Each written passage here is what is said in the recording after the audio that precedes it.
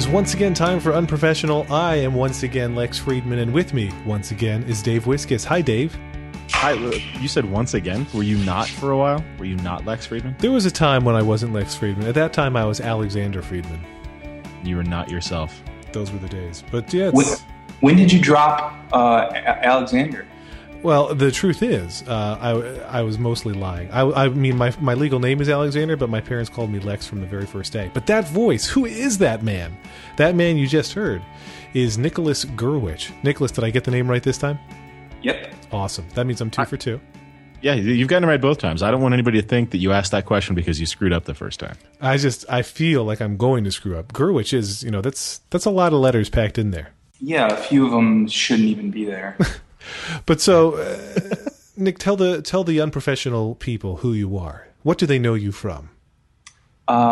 They probably, if they know me from something, know me from work that I've done online. I do a comic strip that's somewhat popular called the Perry Bible Fellowship. Somewhat popular. I Dave Wiskus is in love with it. I have a couple of books here, even. Oh, cool! Thanks for buying both. Will you sign them over the internet? over the internet. It's actually becoming a possibility recently. Wait, really?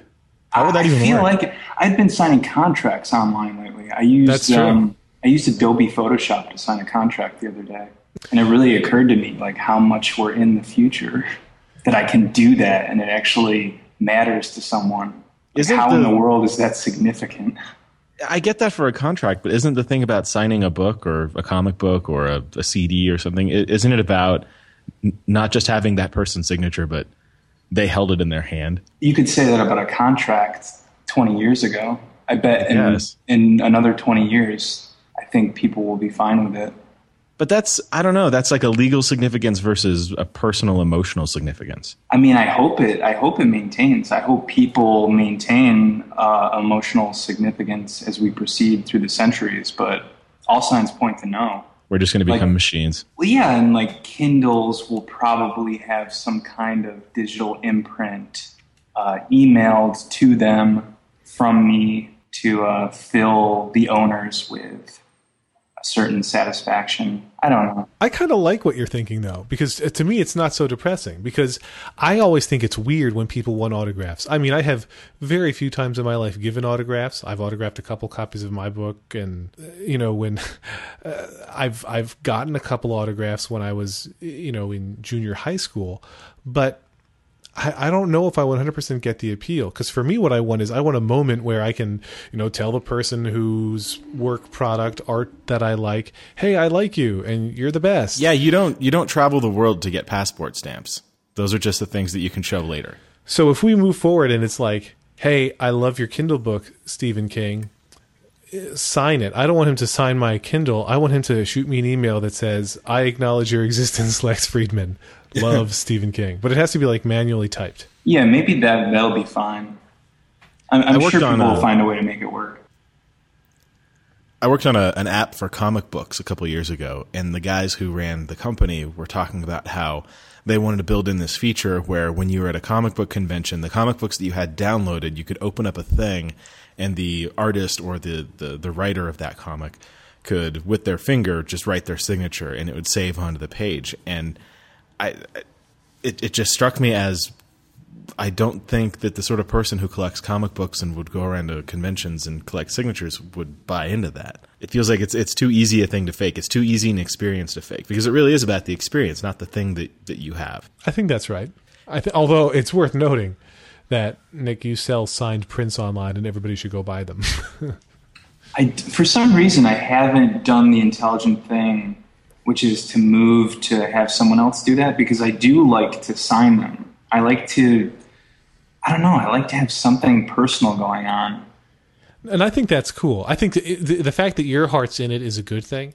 When you think about like a sports star signing 1,000 things to sell at some premium rate, I feel like that's weird. Like, they're not thinking about the person who's getting it. They're just signing a whole bunch of things in a row, and really just his biggest memory of that signing will be like the hand cramp that he developed. Oh man, I was at for that comic book thing. I was at San Diego Comic Con a couple of years ago, And as I'm walking around the floor, I see there's a booth where you can go up and you can meet Peter Mayhew, Chewbacca.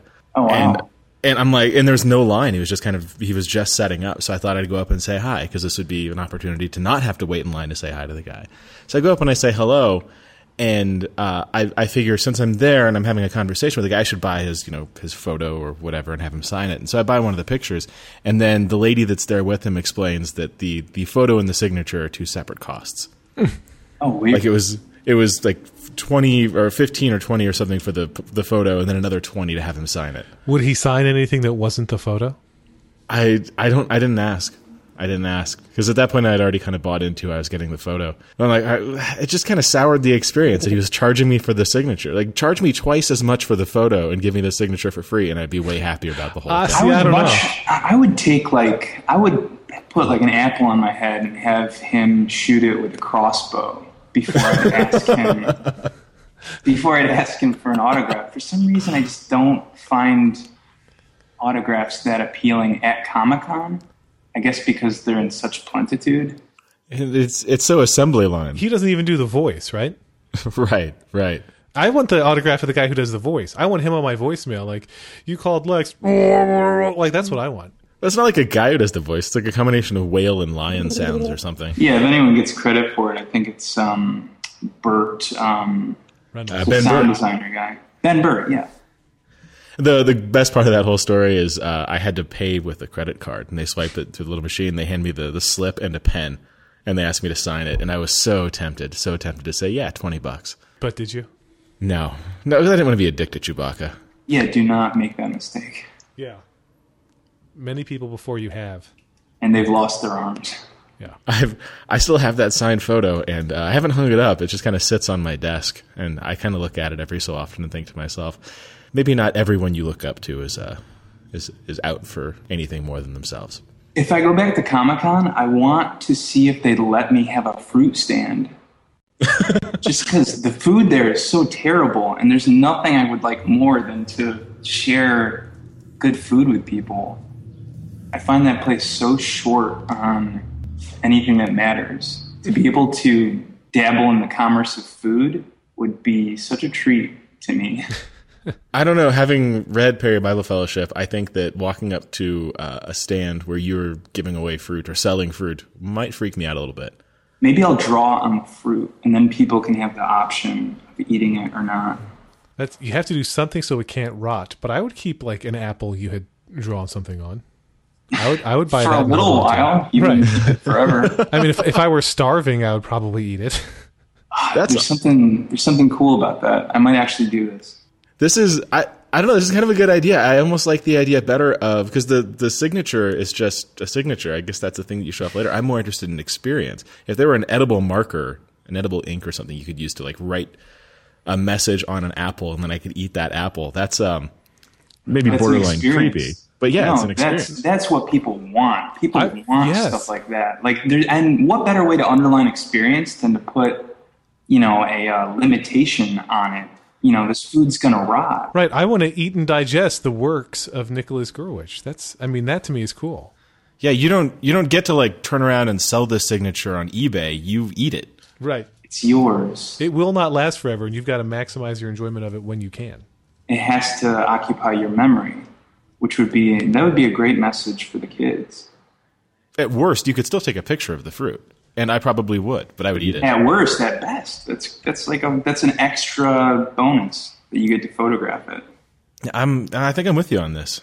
And the photograph brings in another point on this whole thing, and I'm guilty of this as anyone else. But there's always that moment when you are meeting some celebrity or famous person, where a lot of the time, especially now that everybody's got smartphones, you want to get the picture, and I'm always curious about that. It's basically, I am documenting the fact that I met you. Famous person X doesn't care that he met me, but I want photographic evidence of the fact that I met him. And I always think that's so funny in retrospect. It's such a weird thing. Like, look, I totally met this person, but I already know I was there. I don't exactly know what the photo is documenting. It's there so you can show it off later. One of the saddest things in the world to me is looking at someone's photograph with a celebrity and like looking at the celebrity's eyes and realizing that this is the 400th time they've done this. I find that like almost on par with like the sadness of the displacement of Native Americans. There's something so acutely profound about the sadness of the fact that they're treating it like it's their first time doing it for you, but their eyes can't hide it. I saw a Michael Ian Black photo the other day where he had his photo taken with a pretty girl. And I'm sure it was a nice experience for him, but there was nothing in his eyes that could hide the fact that he was probably a little bit bored. Oh, I have taken a picture with Michael Ian Black, and there was nothing in the moment or the photo to indicate that he was anything other than bored. I mean, he was super nice. He was actually extremely nice. I mean, it's terrific, and I think that accounts for some of the sadness of this, is that they do everything in their power to, be very nice about it. Right, because he knows if he says... No, that you're going to say forever that Michael Ian Black is a dick. And to, in your world of friends and Facebook, he is a dick for eternity to those people. Oh, yeah, totally. And to do otherwise is, he's doing his job, but you take a close look at those eyebrows, man, and you can just see, the truth. I have a policy when meeting famous people or famous-ish people that I don't like to do the fake photo thing. And so I'll ask them, if we're going to do a fake photo, let's like stage as if we're in the middle of a fight, or if we're in the middle of like an intense discussion, or we're about to kiss, or like, let's make it, if we're going to be acting, let's really act. And like I got a photo of me and Ezra from Vampire Weekend as if we're about to get into a fist fight.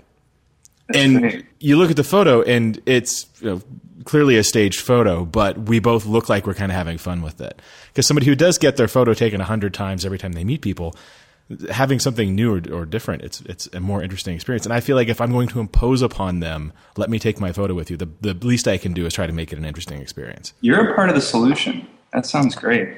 When I meet beautiful actresses, I'm always like, let's take a scene where we've just started making out.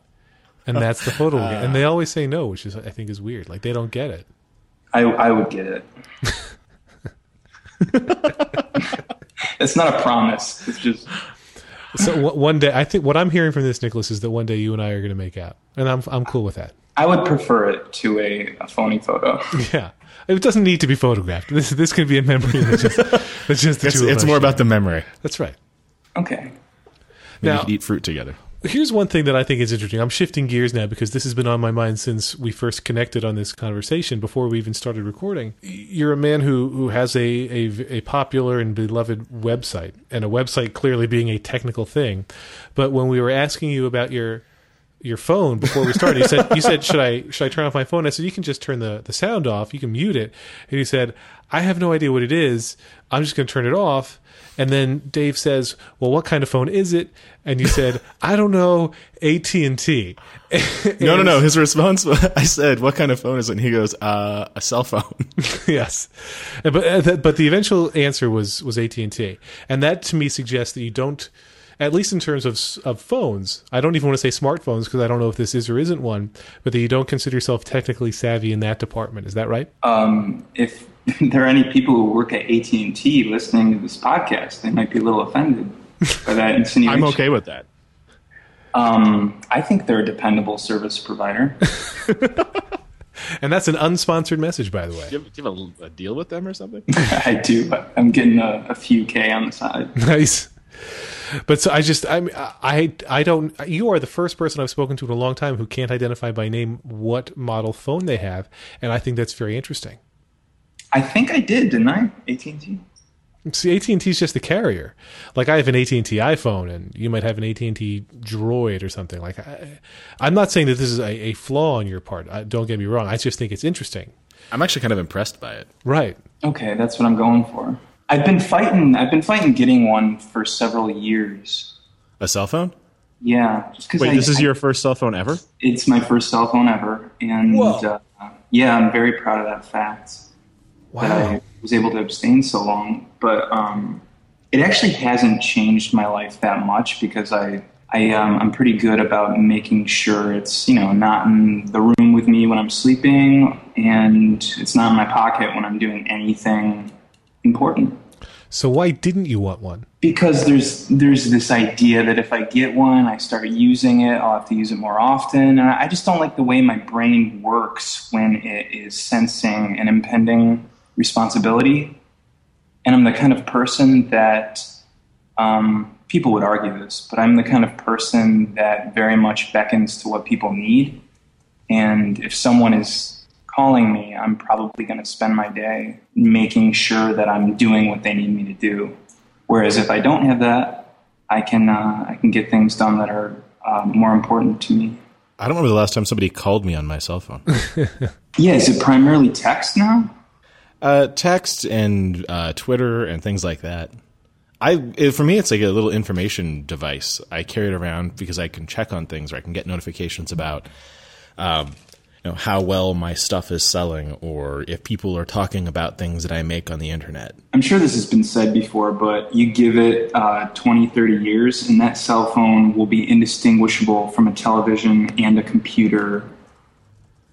I don't think we even need that long. Yeah, it might just be 5 or 10. But it'll be everything. It'll be an umbilical cord to anything you want and need. When I see the world moving in that direction, where we have like these umbilical cords like hooked up to systems that determine where we end up and what we do, I feel a protest inside me. I feel a hopeless reliance on technology.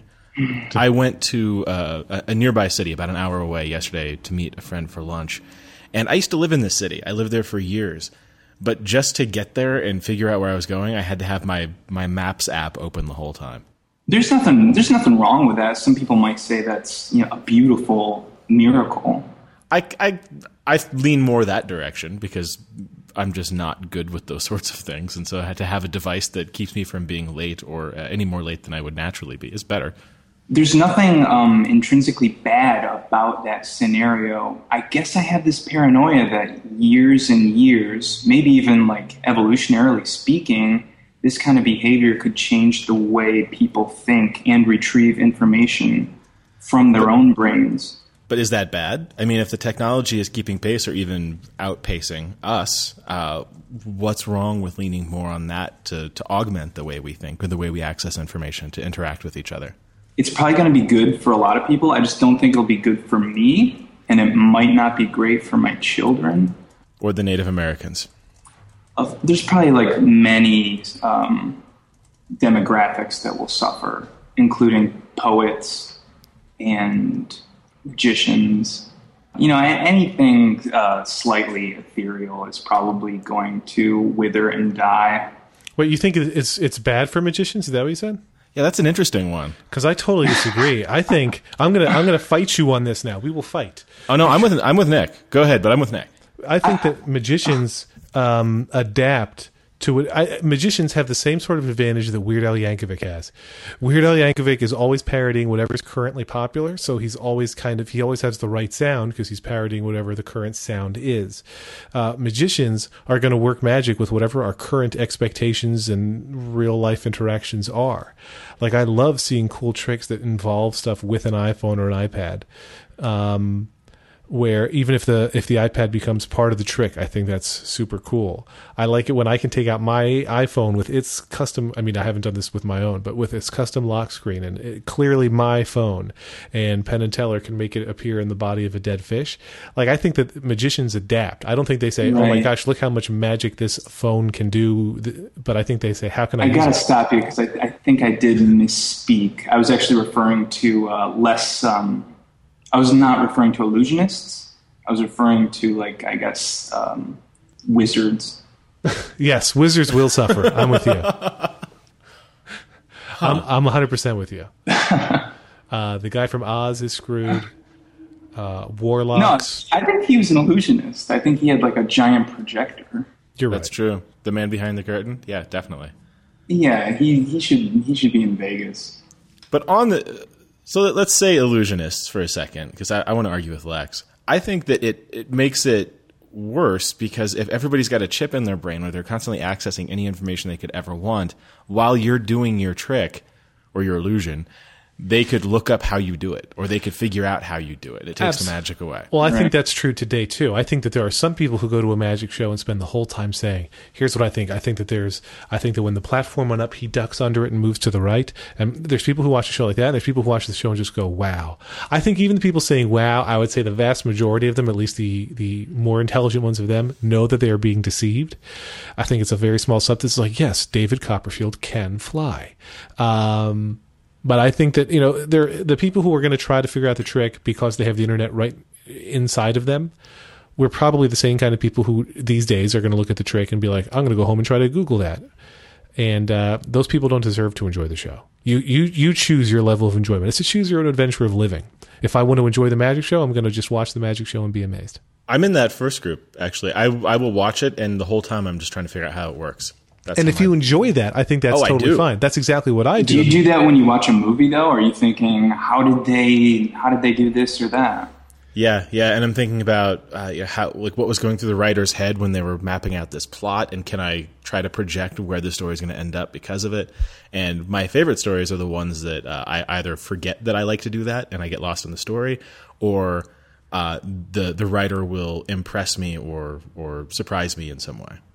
Yeah, it sounds like you just need a better illusionist to like distract you from that, very human practice. And for me, when I'm watching movies, even movies that I'm really enjoying it into, my brain has this thing where it spots continuity errors, and I really can't turn it off. I cannot mention it to my wife so that she won't hate me forever, but they're always occurring to me, and I think that's I think it's a reflection on me and not really on the movies. But my brain is always, there's a piece of it that's on the lookout for that, and I don't know why. I even enjoy that stuff, even in movies that I really love. Like, I like watching the CinemaSins videos where they go through the list of like everything wrong with Dark Knight Returns in 6 minutes or less, and they go through and they like point out all of these mistakes. And it's not because, well, I guess with Dark Knight Returns, I hated that movie, so I do feel a bit of pride of being able to spot those things. But even with movies I really love, it's fun to see where things went wrong. Not wrong in a cosmic it ruins the experience sense, but just like these things are made by human beings, and sometimes it's nice to remember that. Speaking of things that it's nice to remember, Dave, let's take a quick break for a moment and acknowledge this episode's fine sponsors. That was one hell of a segue, sir. Thank you. Dave, 2 sponsors today. Who are they? Well, there's Leaf Hut Software, Ooh. But we're going to do Aural first. Well, don't we always? Yeah. In this case, I mean Aural, AURAL.fm. You're going to go to aural.fm/unprofessional. Aural. It's an iPhone app for listening to podcasts. So the app is good looking. It's got beautiful typography. It's got a clean interface. It is clutter free. You'll look at it. You'll see there is no clutter in this puppy. Oh, I've looked. I've downloaded it. I paid for it. I bought it. And you know that it is clutterless, I presume. It is free of clutter. You know what it is also free of? What's that?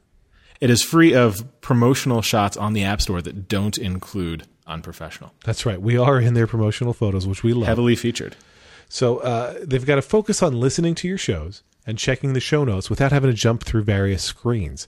Aural has smart playlists. You can easily check the most recent episodes of your podcasts or just listen to the episodes you've downloaded.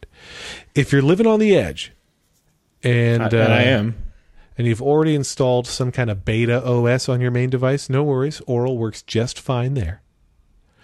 The app is under active development. It's not fly-by-night. It's not like, hey, we released it the one time and now we're never going to update it. They've already updated it a couple of times.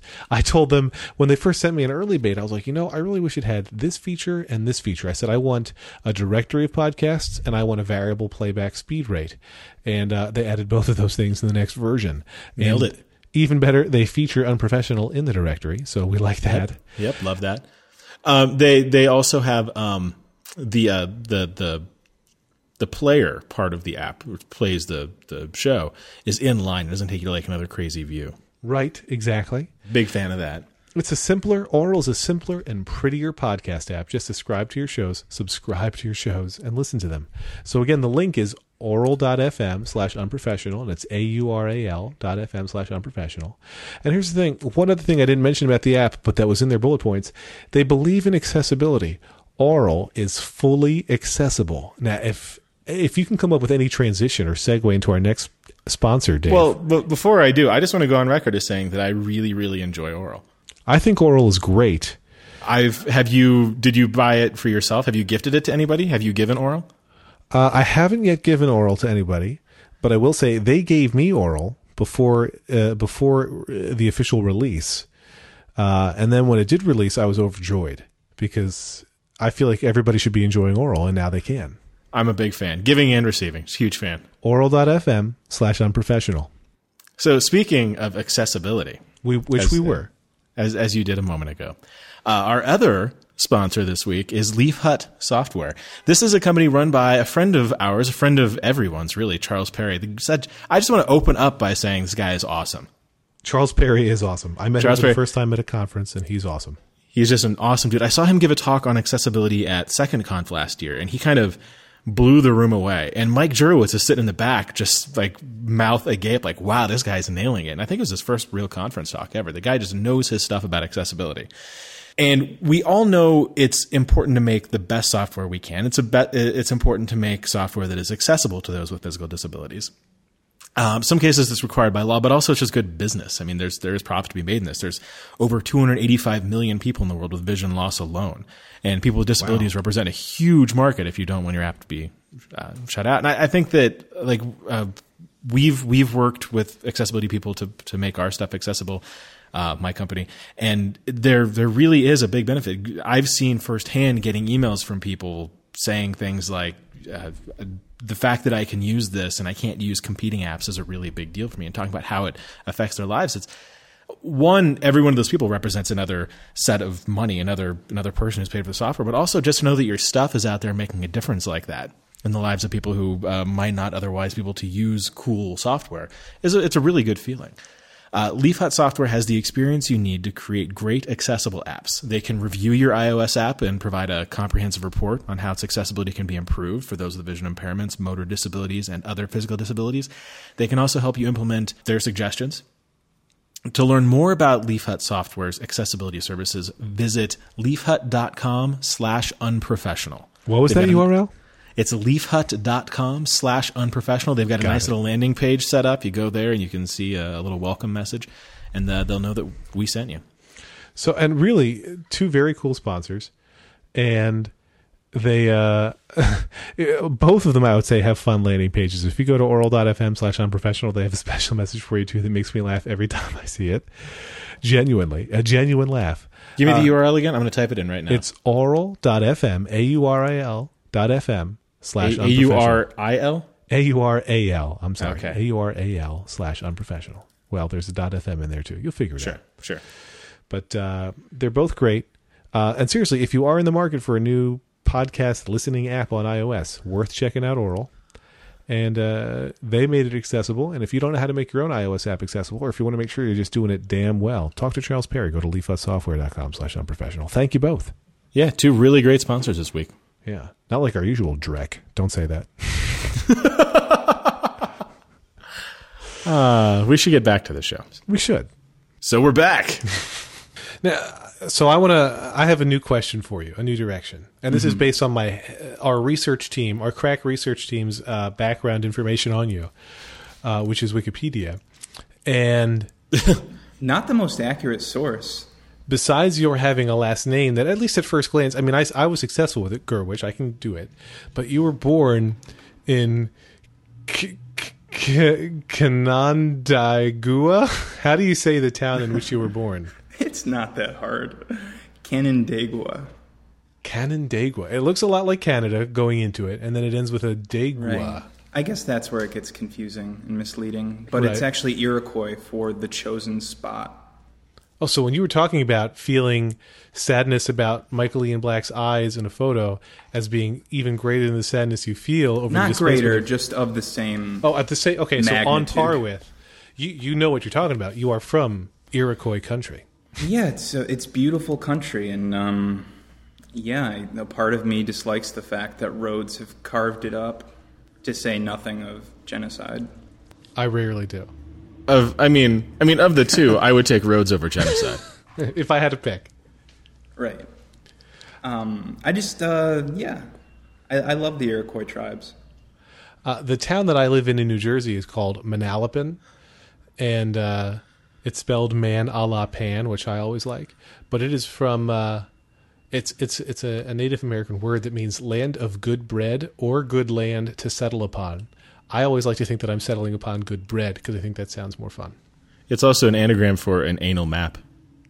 It's a good I don't know if that's true. I can't imagine that would be too complicated. Just in.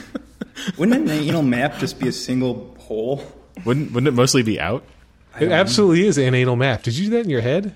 Or have you already calculated that? That would have been in my head. Is that right? Yeah. Holy shit. Guys, I realized a really impeccable anagram the other day. There will be blood is robbed the oil well. Wow. That's awesome. Did you figure that out by hand or like I was just anagram? perplexed by the title. I was like, why the heck is the title that way? And I did use a pen and paper. I love that.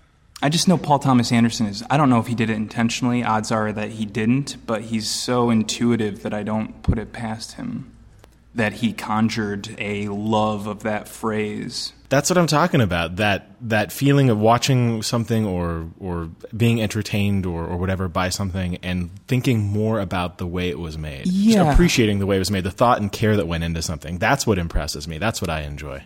His stuff really gets me off. You can't really start to analyze the master as you're watching it. And I actually adored the experience of watching it because I couldn't analyze it. I couldn't say in my head where it was going or how it was done. And it was one of the more pleasurable experiences I had watching a film last year because of that. It was just off the charts. Now, are you aware that you can rearrange the letters in Perry Bible Fellowship to get fleshier, wobbly ripple? That was actually the name of the comic strip that I was going to go with initially. I ended up anagramming it to Perry Bible Fellowship. I totally believe you right now.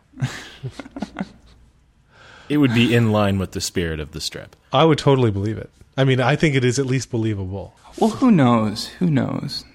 That title comes from pretty much nowhere. I feel like any theory is as good as any other. Is that true? You just made it out of whole cloth? It comes from virtually nowhere. My buddy Albert, with whom I collaborated on the very first strip with, had a poster in his room for a traveling Christian singing group, and they were performing at the Perry Bible Fellowship. And we just thought it was the most funny and beautiful little poster because the family is looking at the camera and just beaming three identical smiles.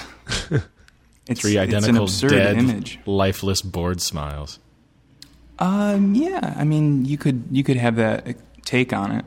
Someone else might find them entirely wholesome, but it did have like a weird duality to it. Like it was kind of uncomfortable, and we knew that it was a good name for what we were doing. I only say that because going back to what we were talking about earlier, whenever I see a photograph of someone smiling, if they're looking at the camera, I assume the smile's fake. Yeah, it doesn't help. It doesn't help to look at the camera ever.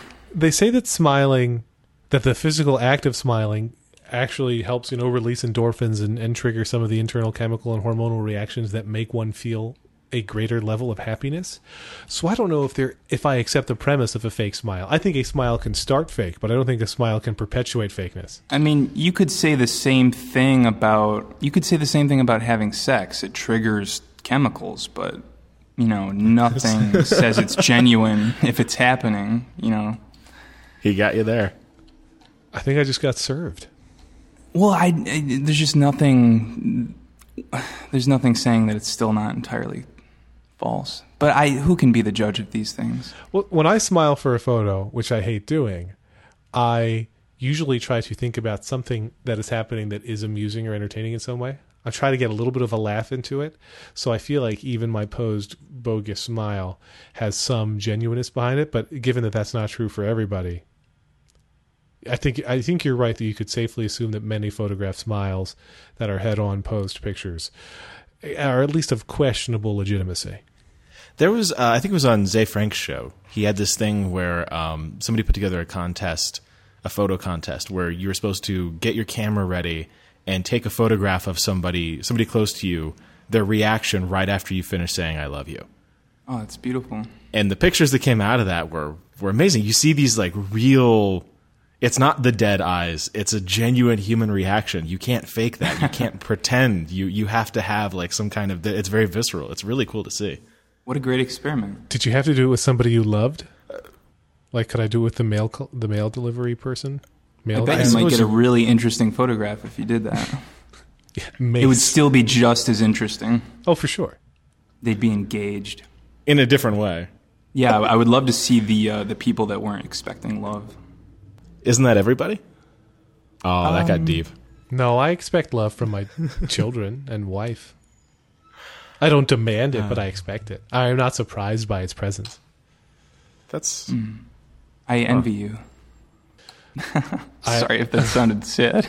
I've also had a recurrent pilonidal cyst that I had to get removed 4 times, so not everything is great. Okay. Well, I guess it, I'm just trying to balance. You take the good and the bad. Yeah, one helps the other. I have a higher risk of skin cancer than most people. Is this that 23andMe thing again? Well, actually, they do not sponsor this episode, although I still do like them. Dude, you are the Apple at Comic-Con. Yeah. You are that beautiful experience that occurs once, and you're all the more beautiful for it. Thank you. That's what I keep trying to tell everybody, and nobody will listen. I am. No, I got your back. I would not eat you, Lex. Thank you.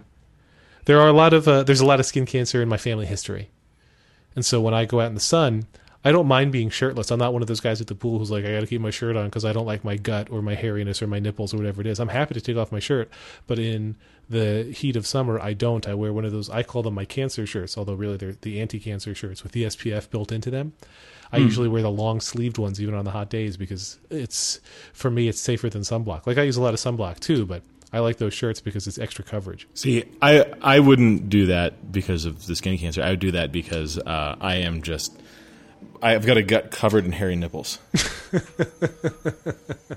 I've got something that's making me want to consider a shirt lately is that like what was once neck hair is kind of becoming back hair. It's encroaching. It's moving down. Well, I think it's crossed the threshold. Wow. Like it's no longer neck hair.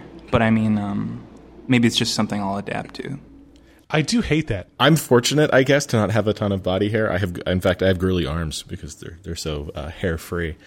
But when I see guys who are wearing like a tank top or something, or their shirt just happens to be, their t-shirt happens to be like of a lower cut than their normal t-shirt is, and you can see that there's a very clear cut line, so that their back hair and their neck hair aren't the same thing. That freaks me out a little bit. I just assume that those people are bears.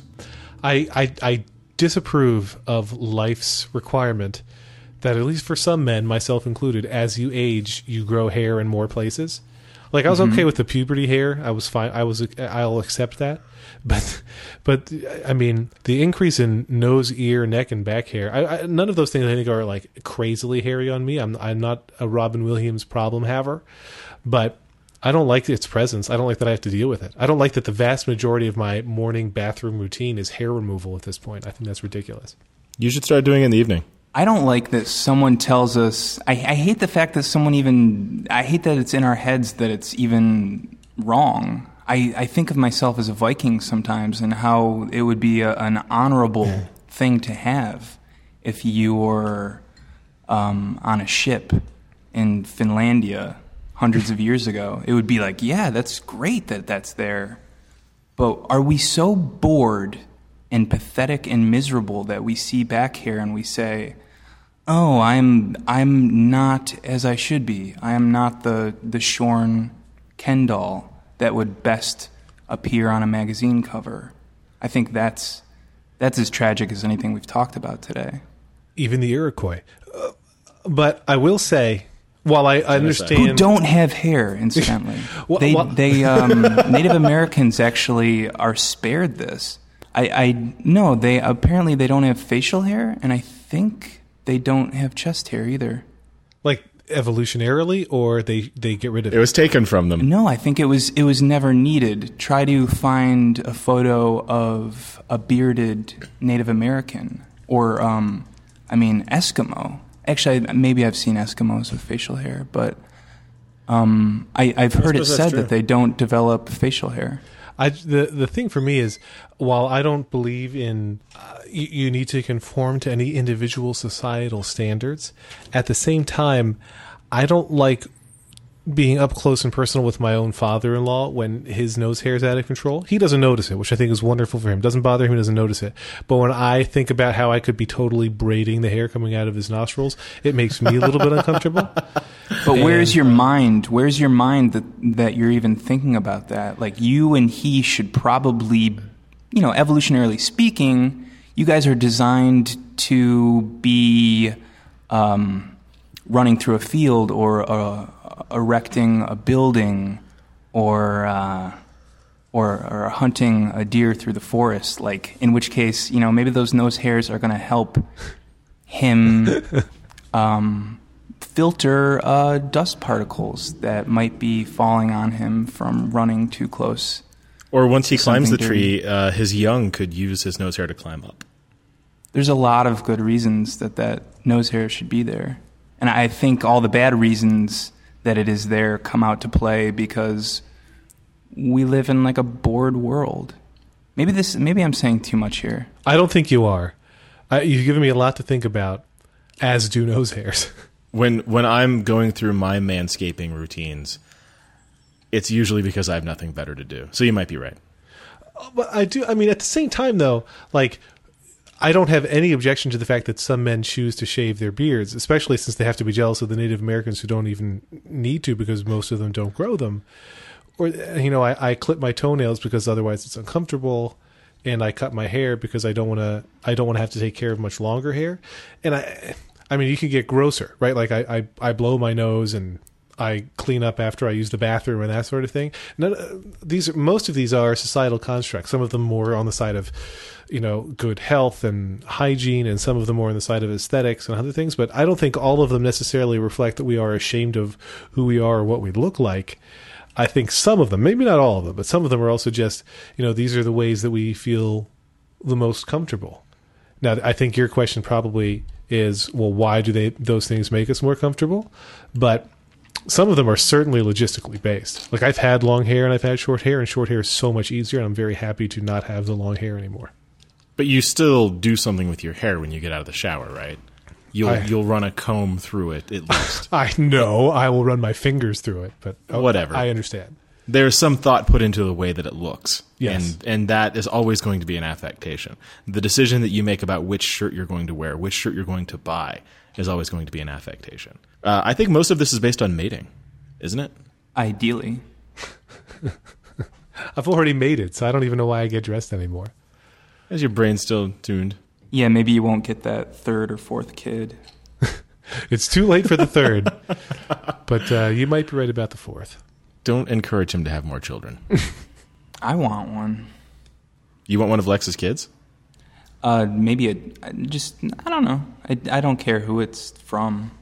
But I've just been spending a lot of time with my nephews lately, and I'm feeling the urge lately to reproduce. I consciously don't want to reproduce, but I can sense that my body would like to embrace a child and own one.